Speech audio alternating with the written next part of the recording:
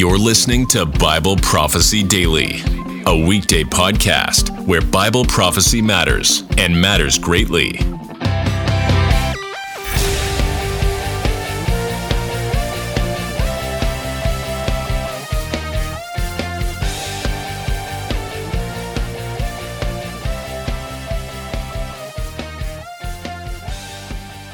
Hi, my name is Janet Willis. Information about our future home, New Jerusalem, is scattered all over the Bible. But did God tell us what it looks like? Surprisingly, many of these scriptures give us clues as to its overall shape. The Apostle John said, "The city is laid out as a square, and its length is as great as the width." And John goes on to say, its length and width and height are equal. That's Revelation 21:16. Since John gives three equal dimensions, the length, the width, and the height, many have assumed that the city is a cube, similar to the interior shape of the Holy of Holies. In my previous podcast, I showed extensive evidence that God's city is pyramid-shaped, in other words, in the shape of a mountain. To briefly review, the 12 foundations allow for this shape since they could be decreasing in width for each level. I showed how other scriptures give hints of the triangular shape. God's heavenly stories, or steps, like in Amos 9:6, imply that New Jerusalem is shaped like a stepped pyramid. But most important, I read examples of how, throughout the whole Bible, God's dwelling place is often called the Holy Mountain of God. Isaiah points to this when he says, "Now it will come about that in the last days the mountain of the house of the Lord will be established on the chief of the mountains, and will be raised above the hills, and all nations will stream to it." That's chapter 2, verse 2. It sounds like Isaiah is saying there will be a mountain on top of a mountain. But the Hebrew word translated mountain can mean a hill, a plateau, or a mountain. As we carefully compare Scripture with Scripture, a coherent picture becomes evident. A mountain-like structure will be on top of a plateau. It's Ezekiel's vision of the future in chapters 40 to 48 that brings clarity to this. In chapter 40, Ezekiel says, "In the visions of God he brought me into the land of Israel and set me on a very high mountain, and on it to the south there was a structure like a city." That's verse 2. The full context of Ezekiel's last 9 chapters show us that the very high mountain that God set him down on is a plateau.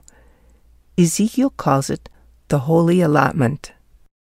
Then at the end of his book, in chapter 48, he gives details of this structure like a city that's on the south end of the plateau. When compared to other related scriptures, these details help us understand that Ezekiel's structure is in the shape of a mountain. For example, in the book of Exodus, Moses described the layout around Mount Sinai, and we saw how it correlates with Ezekiel's full layout. Comparing these two sites, we saw 5 parallels: the restricted access to the mountain and the locations of the following: the priests' houses, the tabernacle, corresponding to Ezekiel's temple, the cloud and fire at the pinnacle of the mountain, and at that pinnacle, the presence of God. Then we looked at how Hebrews 12, verses 18 to 29, made a critical connection. Mount Sinai itself is put forth as a type of God's home, New Jerusalem. All these puzzle pieces fit together. Passages from Exodus, Ezekiel, and Hebrews all lead us to the conclusion that in the future there will be, in a sense, a mountain on top of a mountain, just like Isaiah said. New Jerusalem will be a mountain-like, pyramid-shaped structure on top of a plateau. Ezekiel's words were precise. The Holy Spirit guided him to say just what we needed to hear. Ezekiel said he saw a structure like a city. The word structure indicates it's a unified whole, but he adds, like a city. In the New Testament, Jesus reinforces this concept of a structure like a city that was revealed to Ezekiel. Jesus said, "In my Father's house are many dwelling places." That's John 14, verse 2. The Lord communicated the same concept. The Father's house is a single structure. The many dwelling places within it means it functions like a city. Mapping out all that Ezekiel reveals about the holy allotment also showed us there are two distinct places. God told Ezekiel, "I will place them and multiply them, and will set my sanctuary in their midst forever. My dwelling place also will be with them, and I will be their God, and they will be my people." That's chapter 37, verses 26 and 27. There's no temple in the structure like a city. It's separate from the huge mountain-like structure. That concurs with what John says in Revelation, that there was no temple in the city. That's 21, verse 22. Ezekiel's future temple will be a place where mortals can worship. The mountain-like structure will be God's city where immortals will have their home base. So what connects Ezekiel's city with John's city? Ezekiel says the city he saw had 3 gates on each side, named for the 12 tribes of Israel. In fact, 9 characteristics of Ezekiel's city harmonize with John's city. In the introductory notes to this podcast, I reposted the link to my chart showing this.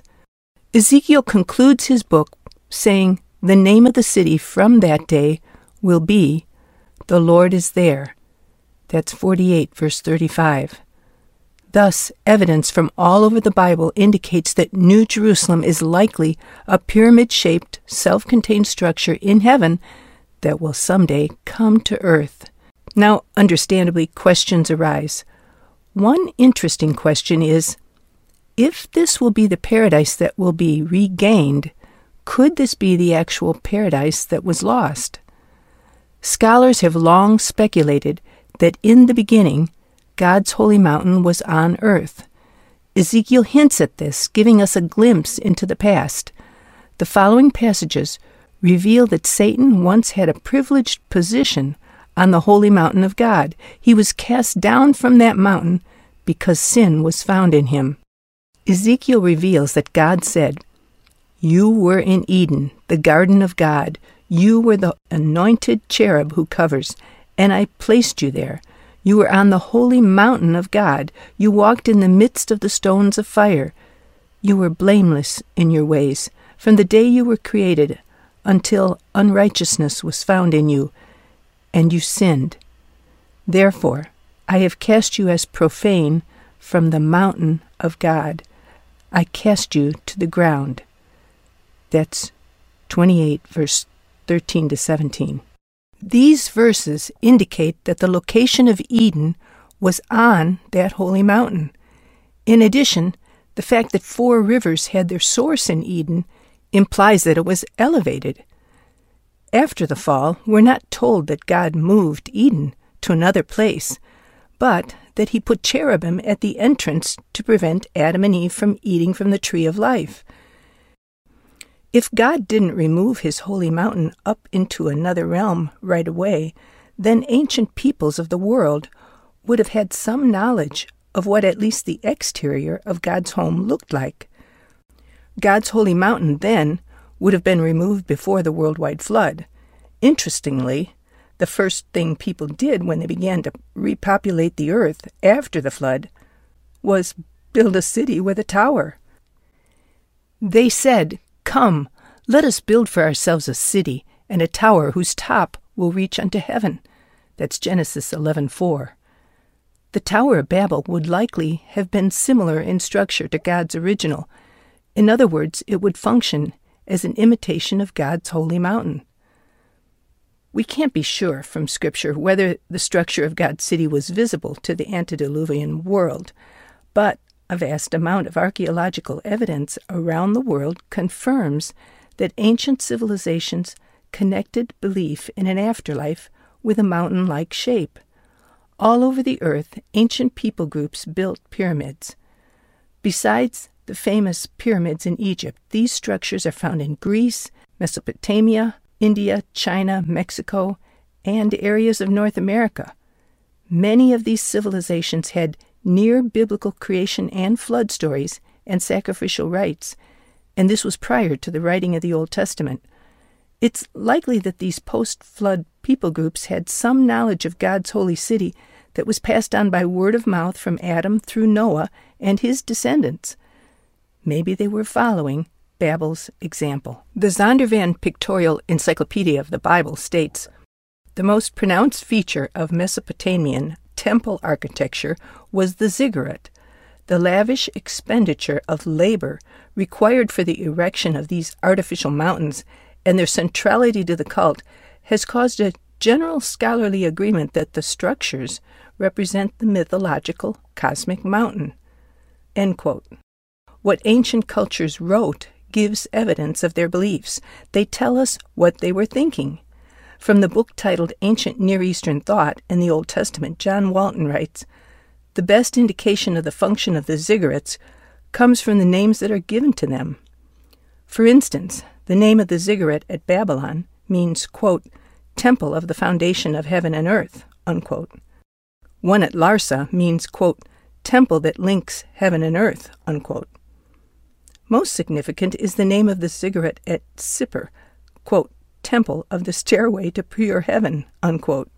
In the book Eyewitness Pyramid, James Putnam says, "The word pharaoh means great house, and originally referred to the palace rather than the king." He also states, "The Arabs used to call the Great Pyramid the Mountain of Pharaoh." If we put these two definitions together, the pyramid structure could have been called the Mountain of the Great House. In studying ancient pyramids, we find other parallels. Many times a temple was in front of the pyramid, connected by a special roadway. The temple was there for common people to worship, while the pyramid was a house for a pharaoh that had hopes of immortality. One pyramid text says, "Stand at the gates which bar the common people. The gatekeeper comes out to you.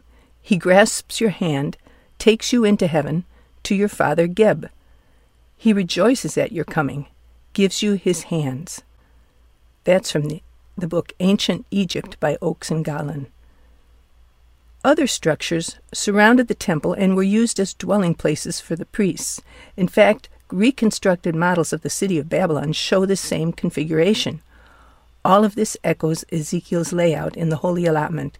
We know that Ezekiel was carried away as a captive to Babylon during the deportation of 597 BC.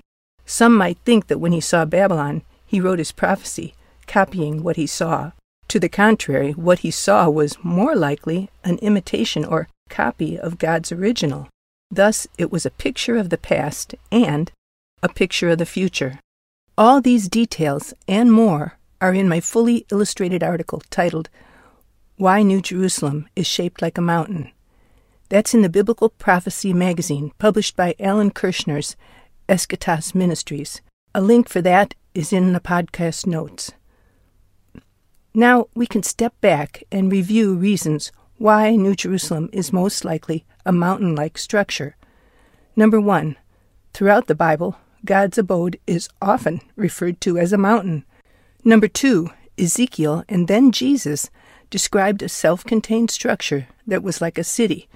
Number three, the layout around Mount Sinai was a type of the layout of Ezekiel's holy allotment. Number four, the very mountain of Sinai is put forth as a type of New Jerusalem. That's in the book of Hebrews, chapter 12. In this podcast, we saw how Ezekiel in chapter 28 spoke of Eden as God's holy mountain. This indicates that the mountain-like city might have been in existence from the beginning of creation and was possibly visible to our antediluvian ancestors. Post-flood people groups all over the earth obviously had something that strongly motivated them to build massive man-made mountains, and their writings show that many thought of these structures as representing the dwelling place of their gods. All this evidence from both the Old and New Testament indicates that New Jerusalem is likely a mountain-shaped structure in heaven that will someday come to earth. We can now begin to imagine what this structure, like a city, might look like. What a marvelous picture God paints for us, a mountain-like New Jerusalem. In my next podcast, we'll see how one of the names of God gives a critical clue as to the shape of God's home, which someday for all of us who are believers will be our home. Till next time, thanks for listening. Thanks for listening to Bible Prophecy Daily. We hope you learned something valuable today. Be sure to subscribe wherever you heard this podcast so you never miss an episode.